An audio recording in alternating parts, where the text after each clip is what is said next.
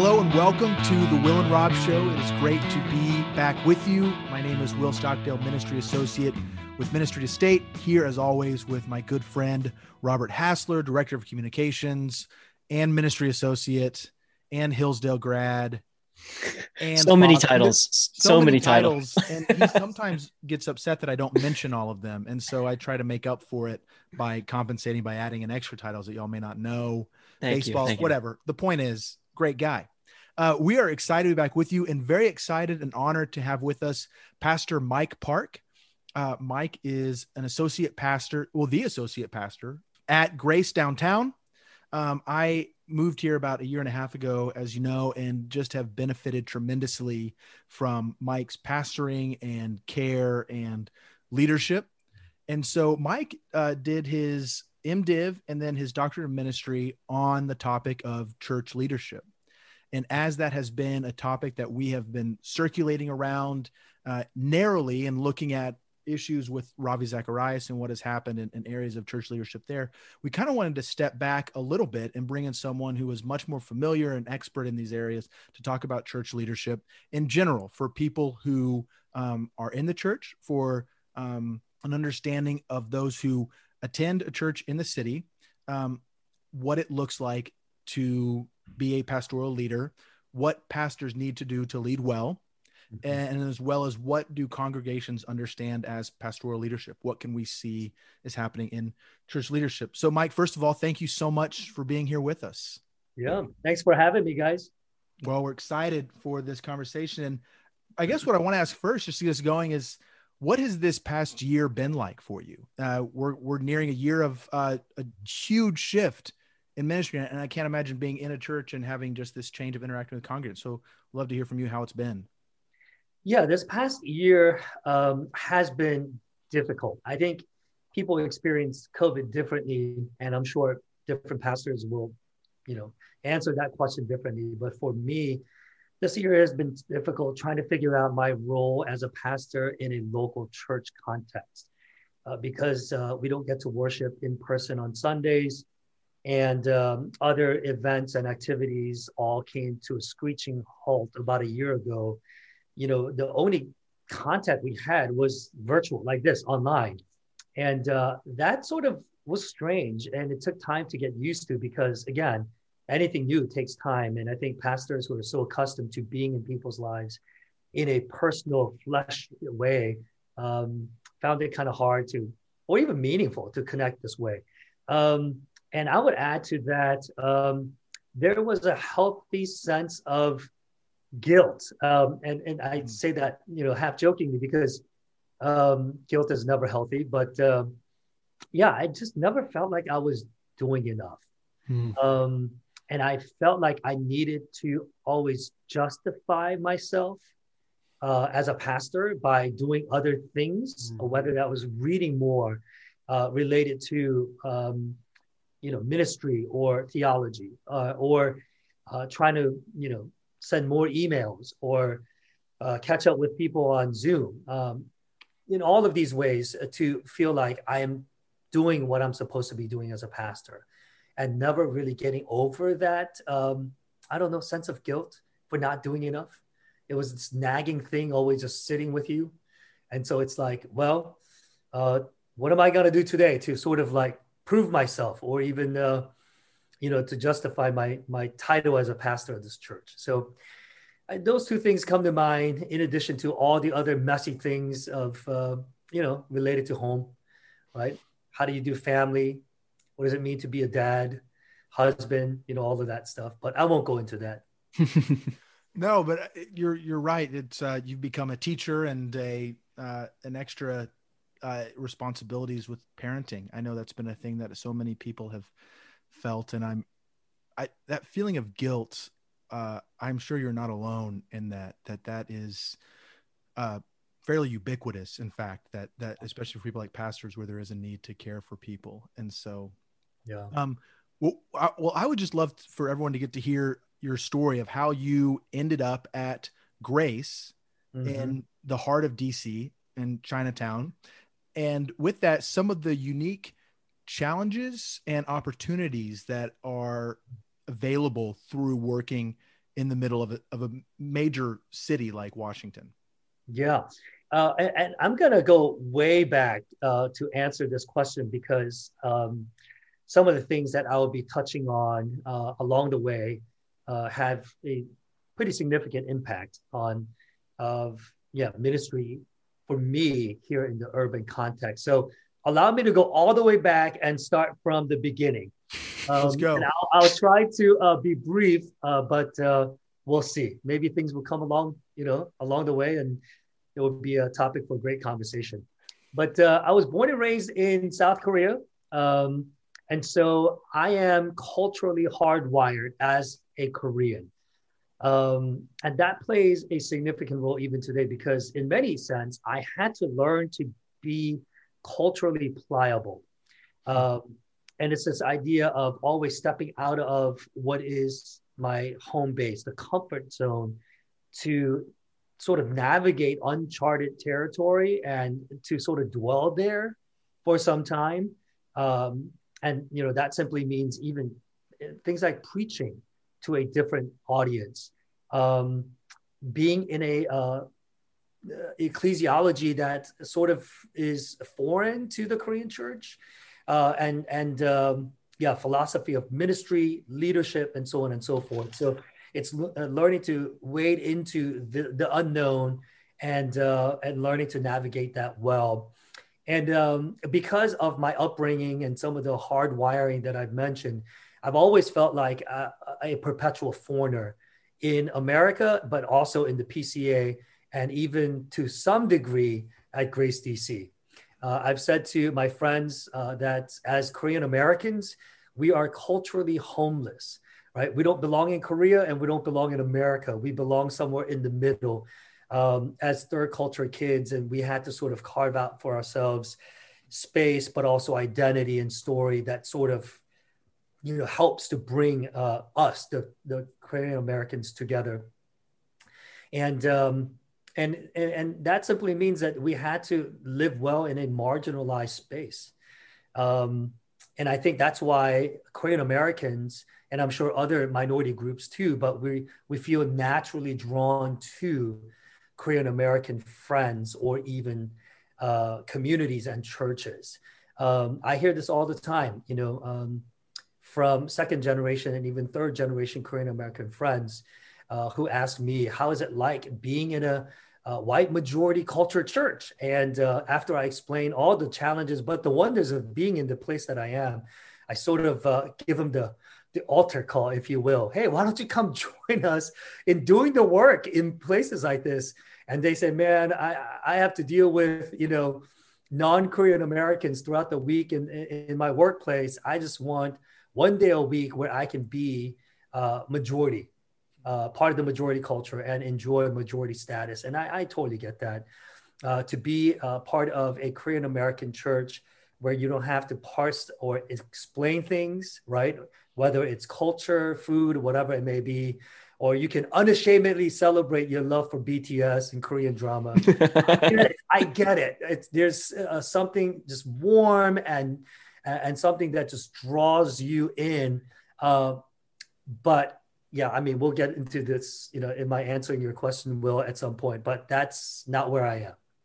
I think the call to follow Christ, speaks into all aspects of life, and including church life. And that's why I've decided to be where I am.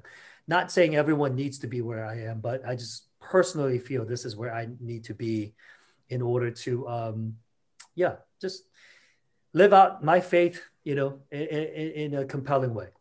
So to sort of get to your question, I never thought as the background. I never thought I'd leave the Korean American church or the Asian American church. I never thought I'd step outside of home because, again, for all of those reasons that I was able to articulate or not, it just, it was comfortable.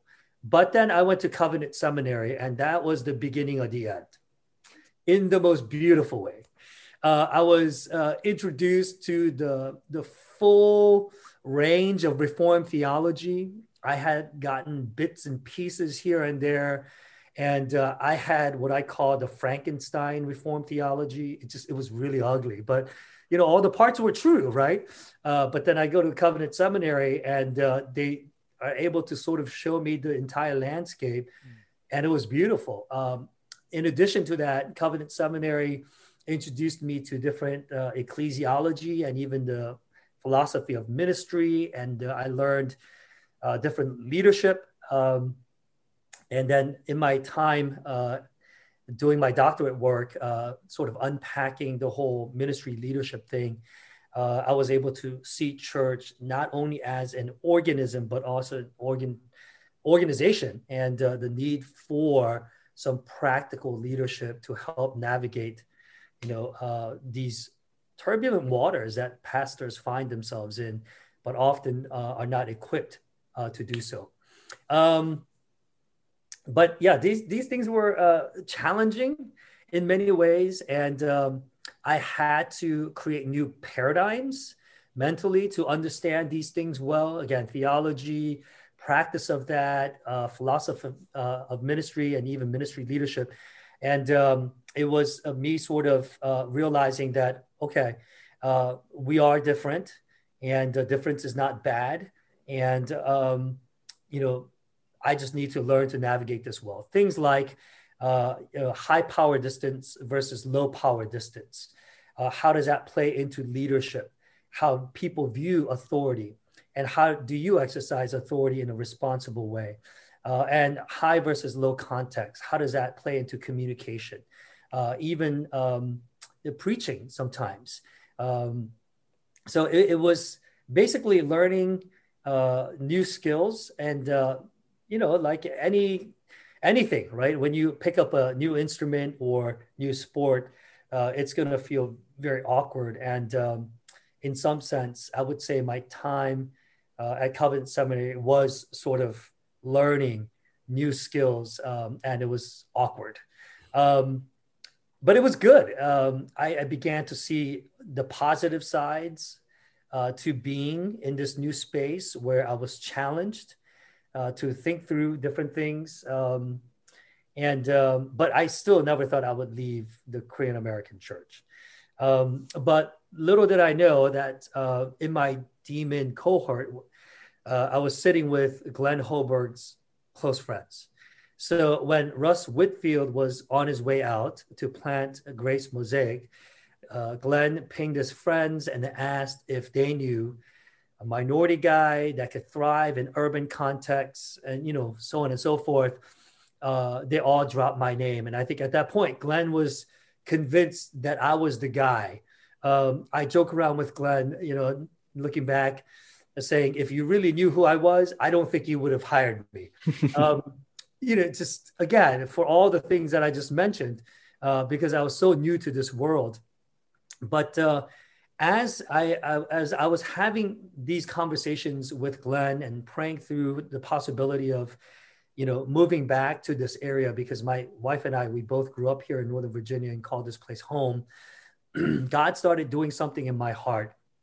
In particular, two things. One, I looked into my pastoral toolbox and I realized I'm missing a lot of stuff. I think Covenant Seminary helped me to preach, teach, and to some degree even counsel and lead different aspects of, different ministry is in the church. But I don't think Covenant Seminary, for that matter, any seminary, really prepares us to lead a church. Like, that's altogether a different set of skills that you need to learn on the job, I would say. And so, 8 years in St. Louis, having done youth ministry and even having planted a church, I realized, man, I am lacking here. I don't know how to lead a church. I don't know what it means to work with the deacons or even session. I don't know how to manage a staff and so on and so forth. And I knew I could probably read a book or call someone to sort of help them or have them help me to learn these things. But I know how I learn best, which is to get my hands dirty. So I thought maybe this is God's way of opening the door for me to come and learn. And the second part was being able to come and be closer to our parents. We have 4 kids, and I know how much our parents love them and what a gift they are to them. And so we thought maybe, before this window closes completely, it would be good to bring our kids, with us to be close to our parents, to their grandparents, and give them this gift of a, grandparent relationship, if you will, so that they can get to know them, hear their stories, and so on and so forth. So eventually we said yes, and we moved to DC in 2013. Okay, I need to get that right. I think it was 2013. We transitioned to Grace DC, and it was hard, man. So now I'm getting to your question. It was really hard. And it was this messy knot. I couldn't untangle it. I wondered out loud often, was it a denominational thing? I was part of KAPC, which is like a sister denomination at the time. And again, if you belong to a Korean church, it really doesn't matter what denomination you are. You sort of did everything the right way, the same way. So if you walked into a Korean Methodist, Lutheran, Presbyterian, Baptist church, it would feel the same. And unless you read the statement of faith or was there when they were doing infant baptism or not doing infant baptism, like you wouldn't know the difference. And so that's sort of my theological and ecclesiastical background. And so I wonder, like, is it a denominational thing where Grace DC aligns itself very PCA in terms of liturgy and so on? Is that the difference that I'm feeling here? I also thought, is it a regional thing, city versus the burbs, right? I was out in St. Louis where, it was pretty much, the burbs, right? You had giant super Walmarts and giant super Targets that you could park right in front of rather than walking like 4, blocks just to get somewhere in order to get your groceries. I mean, that's just one example of the regional differences, but I wonder again out loud, like how much of that is that? And then there's the realistic difference between St. Louis and Washington, D.C. And you can sort of, I guess, tuck it as a subset to the whole, regional thing, but D.C. is unique. It draws a certain type of people. And so, and it sort of perpetuates itself. DC has its own narrative. It draws a certain types of people that continue that narrative. And so is it that? And then I even thought about the cultural thing. Is it the Asian American versus the white majority culture, right? As Carl Ellis says, is it the whole dominant versus the subdominant, where now for me it was flipped, where I could in the past in St. Louis go to church and I would be part of the dominant culture as an Asian American. But now I am not part of the dominant culture when I walk into Sunday worship service at Grace DC. So it was a combination of a lot of these things. And I didn't know how to untangle it, man. I just sat under the weight of this for years. And it took about 3 years for me to finally say, okay, I'm never going to solve this riddle, but it's home. And I feel comfortable enough to sort of, move in and out, the whole pliability thing that I mentioned earlier. And I'm going to be okay with that, because at the heart of it, my wife and I, we believe this is where the Lord called us to. And that's what anchored us through all the challenges that we faced during the first 3 years of trying to get acclimated in this new space. If I can just say one more thing, I'm sure you're dying to ask. There's this article called Estranged Pioneers. The author's names escape me now. But boy, like this article, which talks about an African-American pastor and an Asian-American pastor who both left their African-American and Asian-American church community to pastor in white majority context, has in so many ways described my experience transitioning and pastoring at Grace DC.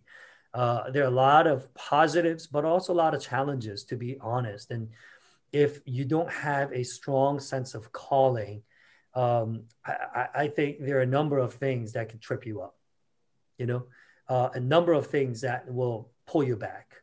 Because again, as I mentioned earlier, we all need that home base, right? And to be culturally pliable, that's a skill that's tiring to learn, master. I'm not even sure if I do it very well, but I think you have, like I said, I think there are a lot of reasons to go back and just say, I'm tired, I can't do this anymore. And the article captures that well, but this is where I am. So, yeah. In those times where you felt the need to defend Korean culture, there was never a need to defend Korean barbecue, was there? Was that ever needed to explain? I mean, that seems pretty, self-explanatory. Yeah. No, Korean barbecue is universal, man. Meat cooked over fire. I mean, that's as like barbaric as it gets, right? I mean, you talk about history, and I think that's one thing we can all point to as a part of our shared narrative as human beings. So now, Korean drama and K-pop is something that, it's, I don't know what sort of appetite, people have for that, including myself, man. K-pop is, if I can just, as a footnote, the Korean music scene I left back in 85 was not this, we didn't have dudes dress up like women, or even, I'm just saying, dude, I'm just saying. So that's not my K-pop. Apparently, BTS is like the thing now, but it's going to take me a while to sort of buy into that. I'll just say that. Right. Well, that sounds like that would be something that would take some adjustment for sure. Major. Yeah. Sanctification. A lot of sanctification needed there. No doubt. That is a great story and just wonderful to hear. I love the way that you talk about it, the way of sort of not really seeing it as at the end, like after those years, as a problem to sort of be solved, but as just a reality of God's presence with you and going before you and calling you into that space. I think that's just wonderful. I think so much of what you said about sort of cross-cultural engagement and things like that. Me and Will come from the Dallas-Fort Worth area. And so DC in some ways is different and a different kind of culture in some ways. But then obviously, we're not dealing with the same sort of issues like or the same sort of things you were mentioning about sort of going from a white majority or going from a Korean majority culture to a white majority culture. I think one thing, though, that I've noticed coming to DC and being involved in the PCA in DC is that I think for so much of my experience, it's been such a suburban church. And then to come and see it sort of adapting in some ways to be an urban ministry in an urban context is kind of interesting. I'd be interested to kind of hear what's been sort of your experience specifically in a city as sort of what is that like? Where have you kind of seen the PCA move in that way over the last few years? Well, I mean, if you talk about PCA in the city, you sort of have to begin with Keller, right? I was going to say, we have to mention the PCA Pope here in a second. Right. I mean, he's sort of the guy that, he's sort of the guy that opened the door for all of us. And boy, I mean, did he sell it? Again, I think it comes down to calling, right? I'm not as city righteous as some of my brothers are. I'll be honest. I don't think city is inherently better than the burbs or even the rural parts of this country. People are people. They're all made in the image of God, and someone has to go and preach the gospel. And that's just the bottom line, right? But there is something to being in the city. And so calling is one. I think just sort of your personality makeup is another. When I moved here, despite all the sort of challenges I laid out earlier, I hit the ground running. I sort of like jive with the city, but my wife is not. She still, has this like, strong affinity to the burbs. Park like right up front, to a Target or Walmart, whereas I'm like, yeah, that's a small cost to being in an exciting place. So I love the city for that reason. It sort of resonates with me. It's the pace that I prefer, but it's also a place where people from all walks of life, stages of life sort of come and call it home. And to me, one of the things that I enjoyed, but also sort of lamented about the burbs is that, your house was big enough that it sort of was your domain and you never had to leave it, right? So you can recreate Eden all you want in your house. And that was sort of like good enough.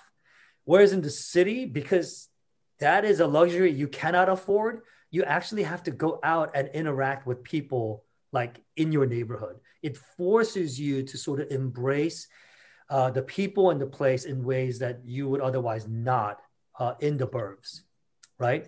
Because in the burbs, we set up all kinds of play dates. That was the only way we were going to get FaceTime with, people that we were quote unquote friends with. Whereas here, it's like, yep, we're all stir crazy. Let's go out and then just run around and see who we run into. I mean, that's sort of life in the city, right? And with that comes something I think very beautiful. Like you interact with people who are different from you. And over time, you get to hear their story and you know them as human beings and you celebrate them and all of these things. And with that, God gives you different opportunities to pray for them, to share your own story and testimony, and even the opportunity to talk about, in my case, my work as a pastor in a PCA church, which like people are like, man, like you are more rare in DC than a unicorn. So go figures, right? I've had so many people ask me questions like, you're a pastor at a church? Like, what does that mean?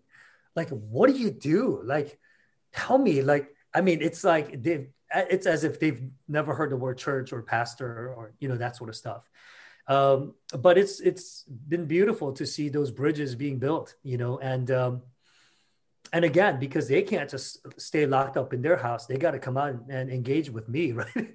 And so, we continue the conversation in these ways. So I don't know if I answered that question, but I would just say, as far as now the church itself in the urban context goes, I love that we're forced to see the beauty and the brokenness of the world we're part of. Going back to the whole idea of our suburban house being in, Eden, where we can sort of, turn, if we wanted to, we could shelter ourselves from the brokenness of this world. Like that could be a possibility in the burbs. I didn't see a single homeless person in the 8 years I lived in St. Louis. We're out in the burbs, right? Just as an example, right? But here in the city, like every block, you see something that is just not right. Whether it's the homeless or others that are marginalized or pushed to the side, you see the brokenness. It's right before you. You can't avoid it, right? But at the same time, you see the beauty of what city offers. The eclectic food scene, for example. I mean, Korean barbecue, thank God for Iron Age here in Columbia Heights, and others, right? So you have these two disparate things coming together to form a city. And so you sort of have to deal with that. And I think that sharpens your focus, your mission, your sense of call to embrace, all of that. And I think it gives you many opportunities as a church to really be the hands and feet of Christ here. So I love that opportunity. That's awesome. That's helpful. And I resonate with that. Having grown up in more of a rural, I mean, it's not quite suburban, not quite rural part of in Aledo is there weren't homeless people around. There was its own form of brokenness that was present and its own form of beauty, I think, as well. And the same with the city. There's this, they carry their own beauties and brokennesses based on just what is inherent within them. And so I really appreciate what you were sharing there. In terms of cultural or theological challenges and cultural issues that arise in the city, as it's a center of a lot of thought and culture and commerce. What are some current cultural theological questions that you think the church is wrestling with that you see as unique to being in DC? Yeah. Wow. That's a loaded question. And I'm sure others have answered that much better than I'm about to. So I defer to those guys. But my take, and again, just one voice among many, I think these days with the cultural moment we find ourselves in, theology and culture sort of have become one. So many issues have become inseparable, right? And you can't speak into some of these political issues, for example, without having it step into the theological and the cultural worlds. It's sort of all meshed into this just mess. So I'll preface my answer by saying that I think a couple of things come to mind. I think this race issue is going to be a challenge. Again, more of a social, cultural issue that has bled into the essentially political and even possibly theological, right? But I think that's going to be an issue. I think gender identity is going to be another thing. And I think these are going to challenge the church in many ways to affirm our Reformed faith, at the same time being gracious and being a faithful gospel witness. I've had conversations with pastor friends, and I compared it like this. I think as a church, obviously compromising our theology is no, right? We're called to stand up for the truth, even at the cost of our very lives. That's very apparent. And I think that's something we can all agree on. But how do we stand for truth? That's where things get a bit gray. You can take the prophetic stance of Isaiah and Jeremiah and speak into the culture, sometimes in ways that the culture needs to hear it. So I'm not always against that approach, but that's one way of sort of being a church and a gospel witness in today's time. But the other way is what I call the Joseph, Daniel, and Esther approach, where we have the long game in mind. Where we don't make every issue the hill that we're willing to die on. But over the long haul, we become a faithful gospel witness, even if we have to learn to wade into things that might be very gray and sometimes uncomfortable. But in the long run, we understand what's at stake and we're trying to win it, right? Not just win after first quarter, but we want to win the game. And so I think our approach, if you will, is a little different. So I think either way, I respect it. If one church says, no, these are our theological convictions and we're going to go with the prophetic approach, we're going to be a voice and we're going to speak into the culture, even if, no one hears us. Hey, I praise God for my brothers and sisters who are willing to do that because they can't betray their conscience. So praise God for them. But at the same time, I also praise God for these brothers and sisters who take the long game approach, who say, hey, look, Joseph, Daniel, Esther, come on. They were in very questionable, situations. I mean, look, Esther, right? Like, what was that all about? But they understood like how this was going to play itself out. And the Lord certainly used them for the greater good and saving the people. And in Joseph's case, many more outside of the people of God. So, I don't know if that answers your question, but there it is, Will. I love it. I think that's so good. I really appreciate you saying the respecting of conscience.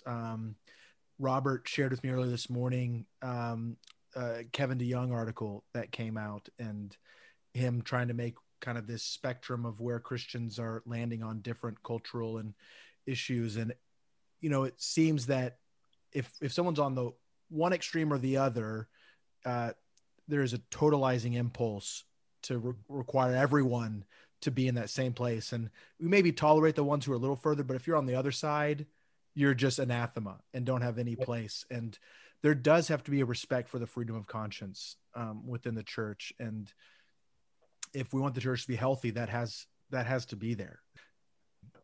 I think I had just have one sort of quick follow-up on that. So, again, I love it. I like the way that the differentiate between the short, sort of the, being prophetic right now and then sort of playing the long game. I think for a lot of people who look at, let's just say sort of the side that's like playing the long game, the sort of default response is to say, well, what are you doing to, what are some of the steps you're taking in that long game? And what does that look like? And I think one thing I've sort of been keying in on is catechism and just sort of not just the what's coming from the pulpit, but what your church itself is doing to form its congregants and what that looks like, and sort of formulating that mindset and getting by.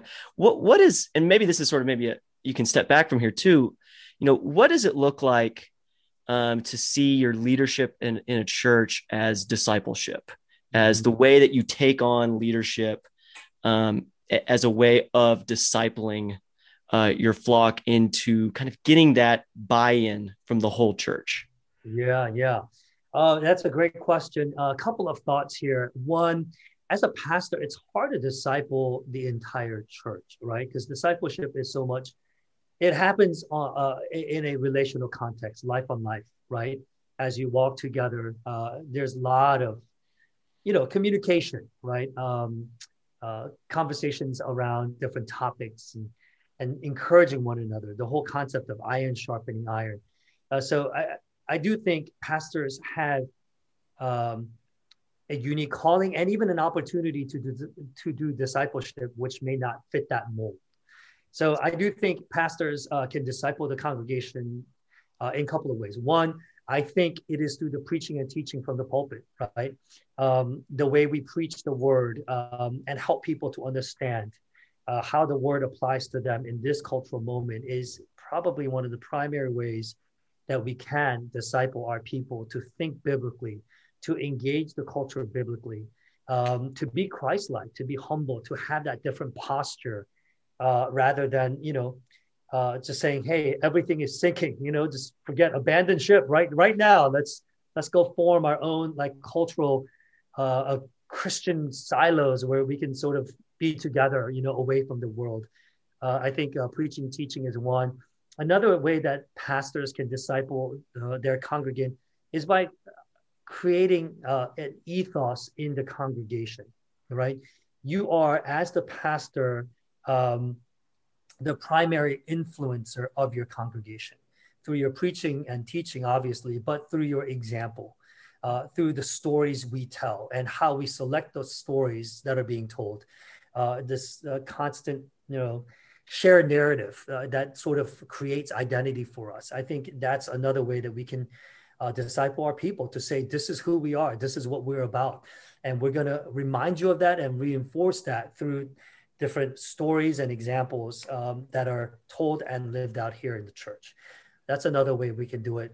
I think another way, sort of touched on this just in the previous point, is to model it, because discipleship is more caught than taught. And so when you become an example for your people who are watching you, whether from afar or up close, they're going to pick up on things, things that are said or unsaid. And those things are going to speak volumes into sort of how they understand what it means to live out their faith these days in Washington, D.C., perhaps even more than what we say from the pulpit. And so I think, we definitely have influence as pastors, and we can leverage a lot of these things and be intentional about how we, leverage them.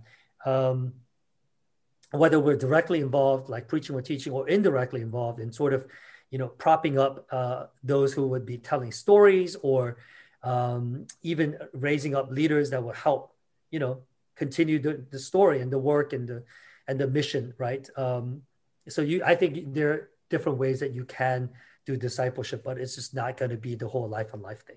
Where does the session come in then? Giving a shout out to our particular unique PCA form of church government, our ecclesiology, especially a church the size of Grace's. If you have a 50-member congregation, it's different than if you have over 300 people in there. Mm-hmm. How do you rely on elders to help you lead? And has that been a tough thing to do? Because you come out of seminary and you've been pastoring, and then all of a sudden there's this feeling of like, well, I can't do this, but it can be difficult to hand those reins and to trust your brothers and pastoring as well. Yeah. And again, I think that's one of those things you learn on the job, right? And there are so many factors that play into how that actually happens. Thankfully, I think for Grace DC elders who are watching this, I think we have a great session. I do. These guys are dear brothers, and they're in the trenches with me. So, we tell the candidates early on that this is not a board or even a steering committee that you sort of do your work from a distance, but you don't get your hands dirty. No, we tell them one of the primary job descriptions of an elder is to be a shepherd.